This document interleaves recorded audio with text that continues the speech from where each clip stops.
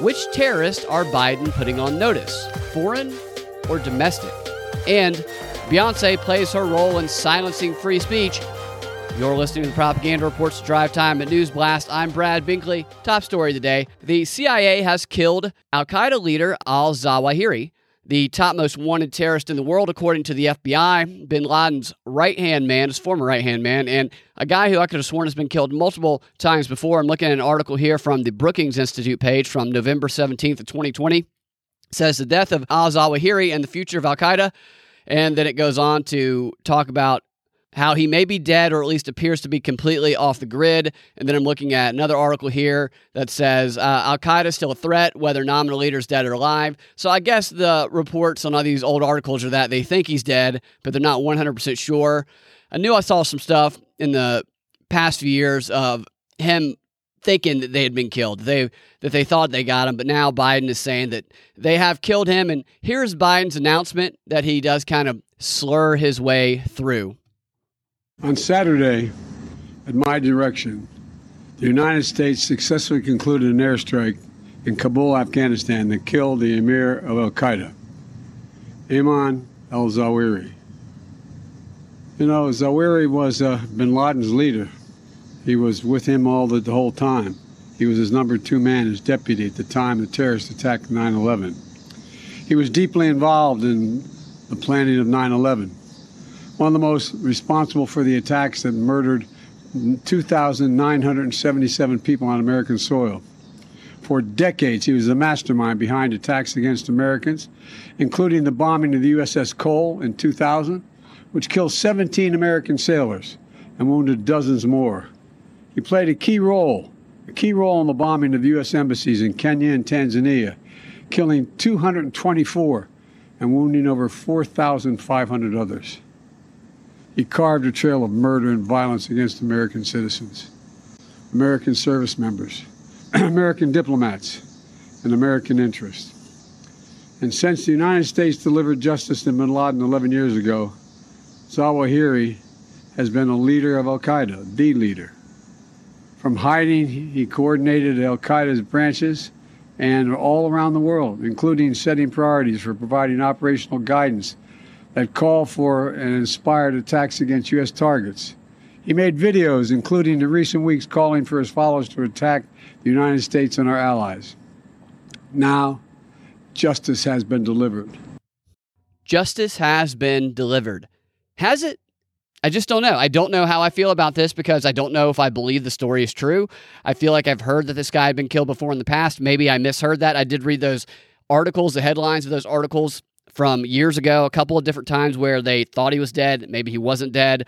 Maybe they thought they got him and they didn't. I don't know. I just heard this news and I'm still processing it and figuring out how I feel, what I think about it.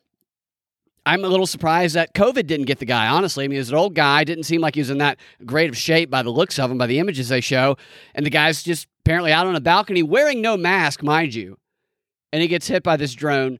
And more on that in a second. But still figuring out how I feel about this. However, when Biden says stuff like he says in this clip I'm about to play you, it definitely makes you kind of, at least makes me anyway, have thoughts that you can't help but having after hearing something like this. Here's a clip, and then I'll tell you what it sparks in my mind.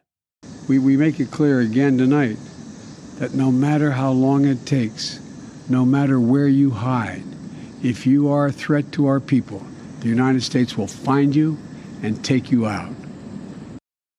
Now, look, in normal times, I wouldn't have a problem really with a statement like that if you feel that there are certain people that are threatening you and those that you care about. However, with the January 6th committee hearings going on and with the domestic terrorism strategy that we know Biden put out, where they had made domestic terrorism the top priority, and they appear to be targeting that strategy towards people who don't agree with the mainstream narrative, is basically how you get yourself potentially flagged to be in that category of people. It makes me wonder here if this is not just a statement that is directed towards foreign terrorists, but towards what they classify as domestic terrorists as well. And when we hear how they did it, the drone strike by the CIA, because if the CIA is investigating terrorists abroad, who's to say they can't investigate them on our surface, on our land as well. We heard some of the clips from Biden's DOD guy on the Rockfin video where he talks about the broadened powers the intelligence agencies have to investigate, quote, domestic terrorism under that new domestic terrorism strategy. So I do wonder if this has anything to do with that. I think that they can kind of rope many issues underneath one umbrella. So obviously there's going to be other things going on here as well. And again, still processing this story, not 100% sure how I feel about it because I just don't know that I believe it. And here's a little interesting aspect of it. It says the strike was carried out by a CIA-operated Air Force drone and that it took a couple of days to confirm the killing because we don't have that many assets on the ground. So a couple of days to confirm the killing. Did we, in fact, confirm the killing, or will maybe in a couple of years we hear that this guy's been killed again? I don't know. And I should clarify my statement from a moment ago that I don't actually know whether he was wearing a mask or not. I haven't seen a photo or a video. I would assume that had he been double jabbed, double boosted, and wearing a mask, that the missile would have just bounced right off of him and he'd be perfectly fine. So I think it's safe to say that he must have been unmasked. Back to that point on domestic terrorism. We have another story in the news today from ABC News that poses the question, who should be labeled a terrorist? January 6th sentencing fuels the debate. All right, here's what happened. A federal judge yesterday sentenced the first Capitol rioter to be convicted at trial, as opposed to taking a plea deal, to 87 months in prison. That's over 7 years for his role in the January 6th incident at the Capitol. This is the largest term doled out yet. Perhaps a little intimidation there for those considering not taking a plea deal. Certainly wouldn't put it past the federal government to do something like that. There's no doubt about that. So here's what he was convicted of. He was actually convicted at trial back in March when a jury found him guilty on 5 counts, 2 counts of civil disorder and 1 count each of obstruction of an official proceeding, entering and remaining on restricted grounds with a firearm, and obstruction of justice. So for that, he got over 7 years in prison. The federal prosecutor had actually asked for 15 years in prison and also asked the district court judge to apply a terrorism enhancement, which would define under law that the man's actions amounted to domestic terrorism. The U.S. Attorney, Jeffrey Nessler, said that we do believe that what he was doing on that day was domestic terrorism, and we do believe that he is a domestic terrorist. The judge fortunately turned down that request, saying that there have been multiple other defendants from the January 6th incident. Well, they didn't say incident. The article says attack, where the DOJ chose not to pursue the terrorism enhancement, despite their conduct appearing to be much more serious and threatening than what Rafet was convicted of at trial. Of course, they probably took a plea deal, if I had to guess, because this is the first person convicted who actually went to trial, so yes, they must have taken a plea deal. Rafet's attorney argued that the DOJ was unfairly seeking to make an example of Rafet simply because he took his case to trial. Obviously, that's what they were doing, of course. His attorney was also shocked by the prosecution's recommendation since his client wasn't accused of assaulting any police officers on that day. The prosecutors in the case, they tried to cast him as a ringleader of the 3 percenters and as one of the leaders of the first waves of the group that, quote, breached the Capitol. And they showed videos of him climbing that banister where the scaffolding is. We've all seen those images. And another video presented showed him gesturing to the crowd behind him in what appeared to be an attempt to get them to move up the stairs towards multiple entryways that led into the building. At one point during the trial, the prosecutors played first-person footage that Rafet had recorded with a 360-degree camera mounted on his helmet while in the crowd at the Save America rally prior to the attack, where apparently he said, "We're taking the Capitol before the day is out." Everybody is in the same harmony on that, dragging them out, effing, kicking, and screaming. He said he didn't come to play games in the video. He just wants to see Pelosi's head hit every effing stair on the way out. I think we have the numbers to make it happen without firing a single shot. Okay, so this guy's an idiot.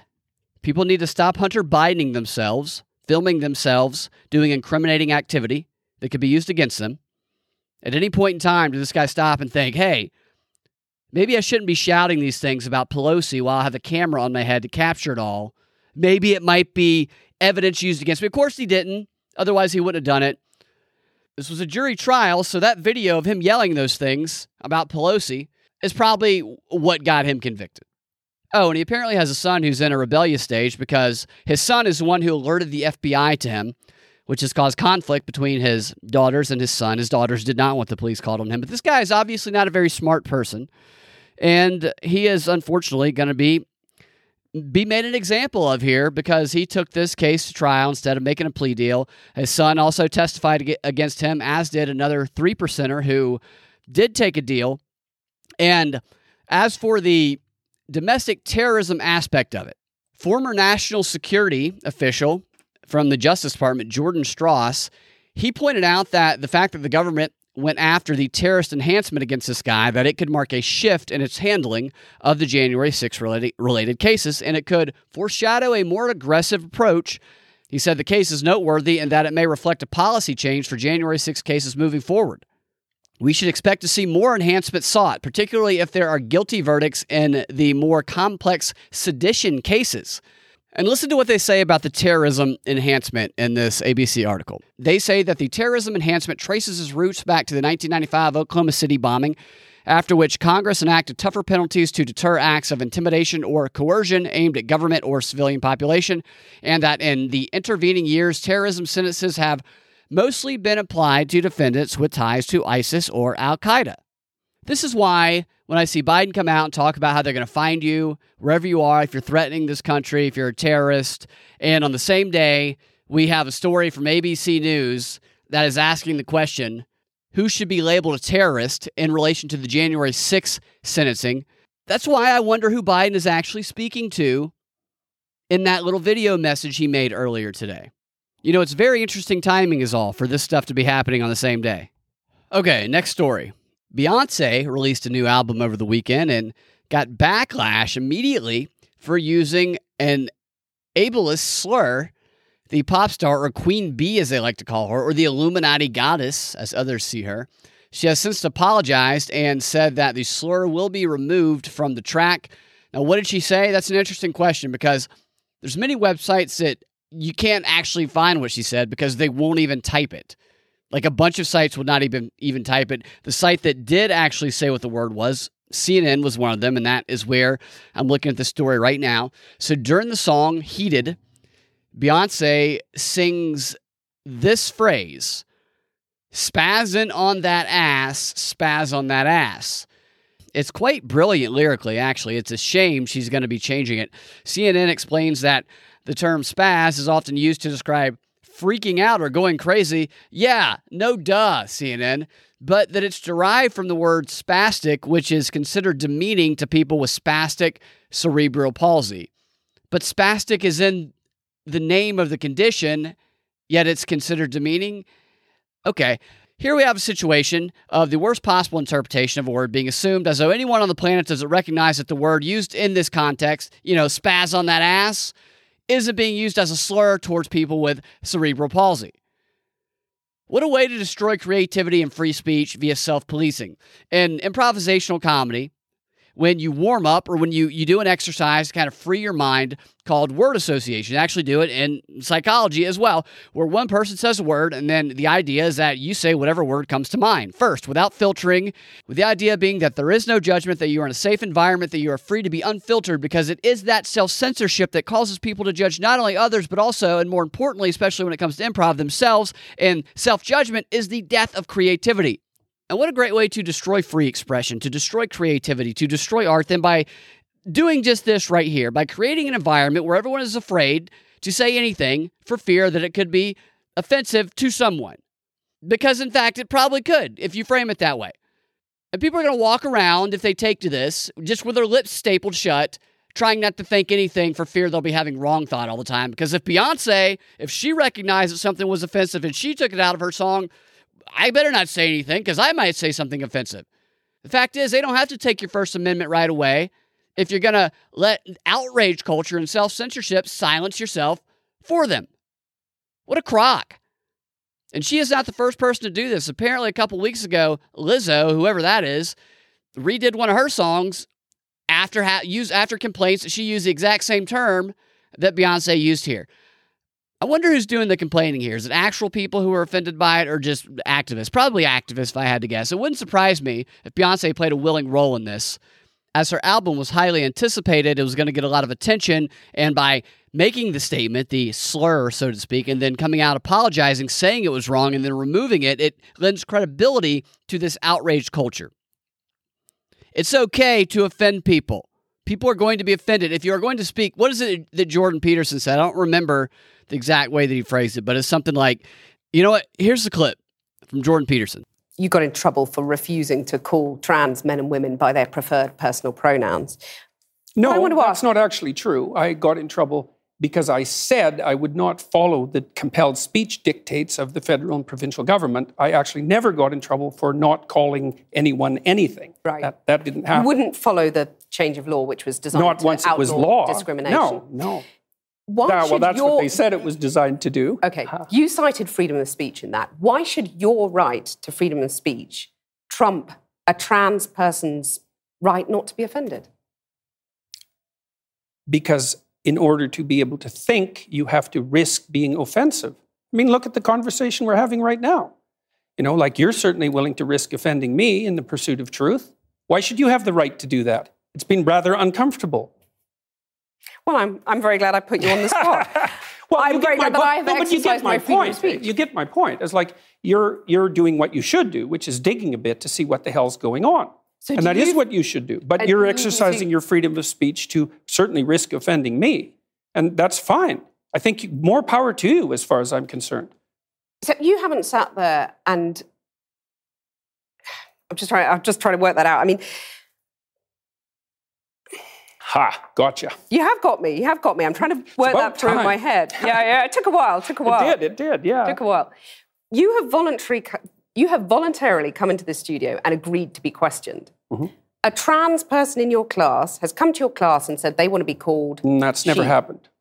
And I would call them she. So you would. So you've kind of changed your tune on that. No, I said that right from the beginning. What I said at the beginning was that I was not going to cede the linguistic territory to radical leftists, regardless of whether or not it was put in law. That's what I said. That's what free speech is the fact is that by engaging in free speech, we all could be offended at some point, but that doesn't mean that we want to stop other people from speaking. Being offended is part of reality. If we eliminated all terms that offended people on this planet, then we would not be speaking at all. We would all be silent all of the time, which is exactly what the powers that be would want. It's not surprising at all that Beyonce would play a role in a story like this. She can go spaz on that ass for all I care. Next story. This is a quick one. For the New York Post, Joe Rogan, Jeffrey Epstein may have been CIA or Mossad spy. The article goes on to say Joe Rogan thinks that convicted pedophile Jeffrey Epstein may have been an agent of either the CIA or Israel's Mossad, who was part of a plot to collect sensitive information about the rich and powerful. Yeah, no duh. Welcome to the party there, Rogan. Couple years too late. Next story. This comes from Brian Stelter of Reliable Sources, most unreliable source on television or the internet, wherever you watch your Brian Stelter. And in his continued gaslighting of those who watch his program, he brought on Paul Krugerman, the economist, who is talking on the show about the dystopian myths of Red America. And the first myth that he mentions here, I think you'll find quite interesting. Here he's telling us something that those in, quote, Red America say happened that he says just never happened. One more column I want to ask you about, Paul. I think it was really important you wrote this week about the dystopian myths of Red America. Basically describing how, let's take the average Fox News viewer, what they're told about blue states and about big cities. What are those dystopian myths? What do people need to know about that? Well, first of all, there's the specific issue of the whole Black Lives Matter demonstrations, which a large part of the country, certainly a lot of the mail I get, people think that lots of Manhattan was burned to the ground. They think that this was an enormously destructive thing, when in fact, yes, there was some arson and looting, but actually really not very much in a country the size of the United States and for demonstrations that size. So they think and that. Can I clarify, Paul? That's because whenever we're talking about the January 6th hearings, the likes of Sean Hannity always say, well, why aren't you investigating the summer of 2020 riots? That's what they say basically every day. Right. Yeah, and you're in Manhattan, right? I mean, you know that there it is not a burned out shell. This just never happened, but they're told. No, I mean, there were windows shattered in my building, and it was awful, and we cleaned it up the next day, and that's what people do. Sorry, yeah. I digress. Go ahead. It just didn't happen. This is your classic Snopes-like fact check right here that he's going with. No one thinks that New York City is a burnt-out shell right now. No one is claiming that. What people do think is that businesses across America, like Target, were ransacked, had stuff stolen from them, and that small businesses across America were burnt down, their owners beaten over the head by 2x4s trying to defend them. In fact, just a week and a half ago, the looter from St. Louis who killed retired police officer David Dorn while he was defending a friend's pawn shop was convicted of first-degree robbery, first-degree burglary, unlawful possession of a firearm, and murdering David Dorn. His sentencing is not until September, and he's facing life in prison without parole. Yeah, it never happened. That trial concluded just a week ago, and here we have these clowns on CNN telling America that the Black Lives Matter protest rioting stuff, it just didn't happen. It's just something that Sean Hannity says when he doesn't want to talk about the January 6th, quote, riots as well. What a joke. Okay, Stelter also had a woman on his show named Jennifer Dresden from a group called Protect Democracy. She's the author of what is called the Authoritarian Playbook. I believe there's many things called that, but this is their particular version of this. And she describes to Stelter how this playbook is used to erode democracy, not just in America, but around the world. And I'm going to play some of their conversation for you. Jennifer, can you help us connect the dots or tell us whether they do connect between Stop the Steal movement organizers, GOP politicians denying election results, and actual authoritarianism? Yeah, they are absolutely connected. So when we think about how authoritarianism comes to be, how democracy collapses, we might be tempted to think about big dramatic sort of headline-grabbing moments like a military coup, tanks in the streets. But these days, that's really not how it happens anymore. Instead, democracy collapses and authoritarianism takes over by eroding democracy, drip by drip, through what some people call salami tactics. Salami tactics meaning one slice at a time? One slice at a time. Salami tactics, this according to Wikipedia, is a divide-and-conquer process of threats and alliances used to overcome opposition. With it, an aggressor can influence and eventually dominate a landscape, typically politically, in piecemeal fashion. Opposition is eliminated slice by slice until its members realize, usually too late, that it has been virtually neutralized in its entirety. In some cases, the tactics include the creation of several factions within an opposing political party, followed by its dismantling from the inside without giving the affected parties the opportunity to protest or react. Salami tactics are most likely to succeed when its perpetrators keep their true long-term motives hidden and maintain a posture of cooperativeness and helpfulness while engaged in gradual subversion. While I believe that can be applied to a number of factions that we see operating in America today, I will let their conversation continue. And when you look at what the experts say about this, there are 7 different tactics in what we call the playbook that really are interconnected and that build on one another. They don't happen in isolation. So if you politicize independent institutions, for example, if you politicize election administration, then that allows you to do things like corrupt elections, which then leads to a decline in confidence in democracy, for example, that leads to this process of authoritarian takeover, but that is hard to cover for the media precisely because it is so piecemeal. She says that there as though it's the right that's only the ones that's guilty of doing that stuff, the politicizing institutions and making people question elections, as though nothing happened in 2016 to do that either. I will let the clip continue. Your group is steadfastly nonpartisan, but how would you describe what you see in the U.S. right now versus other countries? Where is the United States in that salami effect? Yeah, so this is, as you point out, this is something that happens around the world. We've seen it in lots of different countries. Right. And what the data is suggesting is that the United States is not as far down that path as some countries are, but that we are on that path. There have been a number of things that have been happening so that all the big groups that provide data on the quality of democracy, for example, we've seen a big downturn in the last 5 to 10 years in the United States around things like press freedom, around things like concerns about our institutions. So we are on that path, although we're not as far along that path as some other countries. Without drawing a false equivalence, are there versions of this you see from Democrats or is the anti-democratic behavior in the U.S. concentrated among Republicans? You know, the standards that we lay out in the playbook are ones that we think are nonpartisan, that they're based on what the experts say about these things. These standards apply equally to everyone. When you look at what researchers say, there are certain areas where it suggests that the Republican Party has been acting in ways that have moved it further than the Democratic Party has moved. So, for example, if you look at ideological extremism and put it in global context, the GOP has moved further to the extreme than the Democratic Party has in that global comparison, and that would be one way of showing that. Okay, first of all, I'd be happy if I never had to hear Brian Stelter say salami effect ever again in my life. And was there any surprise what her answer was going to be to that final question there? She has to actually put it in global context. She does a lot of extracting there to try to, bend over backwards to say, yes, Republicans have.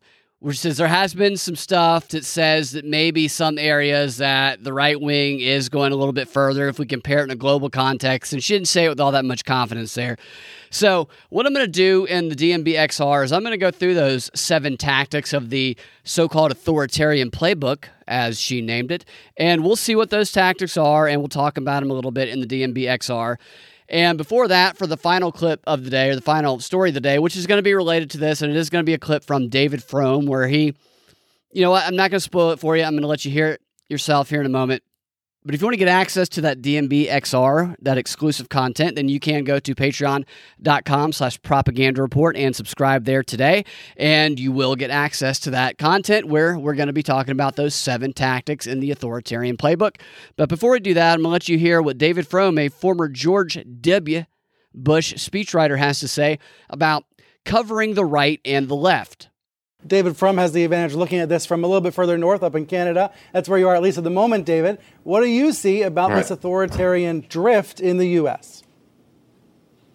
Well, it does create a tremendous challenge for the media, especially media that work the way American media do in the context of a two-party system. If you're reporting from Germany, where there are multi-parties, and you have the Christian Democrats and the Social Democrats, center-right, center-left, and then you have a third party like the Alternative for Germany that's authoritarian, that supports Putin, that takes various forms of financial assistance.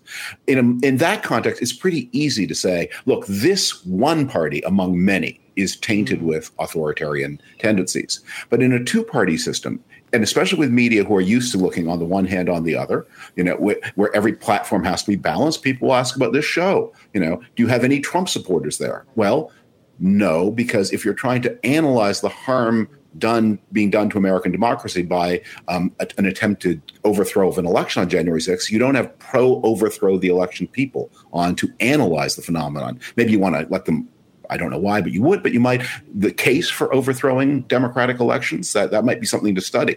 But if you're analyzing it, there isn't a place to stand. And so you have this problem when you cover American politics, that because one party is not wholly, but so deeply embedded with the problem, it's hard for people who are used to turning one hand A, now Mr. B, now Ms. A, back to you, to explain a problem where the problem is embedded in the presentation.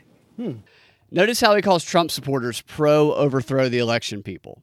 Really an interesting thing he did there. First of all, he associates all Trump supporters with the Trump supporters that were at the Capitol on January 6th. There's no difference in any of them, according to him. And secondly, anybody who was at the Capitol on January 6th, they're pro-overthrow the election, according to this guy. What an ass clown. How many people who were at the Capitol on January 6th, if you ask them, how many of them would say that they were there to overthrow the election? Or that they are pro-overthrow the election people? None of them would say that. Very few, if any. What they would probably say is that they are pro-election integrity and fair elections people. And that they believe the 2020 election wasn't fair, and they want actual investigations done into the elections, not just cases thrown out over process stuff. This is a very dishonest person here, this David Fromm, a former George W. guy trying to stay relevant by labeling anyone pro-Trump as pro-overthrow the election people. And people who shouldn't be included in the conversation. To him, wanting to investigate the election is no different than wanting to overthrow the election. And he thinks people are stupid enough to buy that. And maybe some are, but not as many as they try and make us think are on television. The progressives I know, and I do know a lot of them, even they don't buy logic this week. Perhaps this is Fromm's weak attempt at using a salami tactic to try and subvert democracy. We'll find out in the XR. Thank you guys for listening. You can access the XR content by going to patreon.com/propaganda report. We'll talk to you next time. Have a fantastic rest of your day.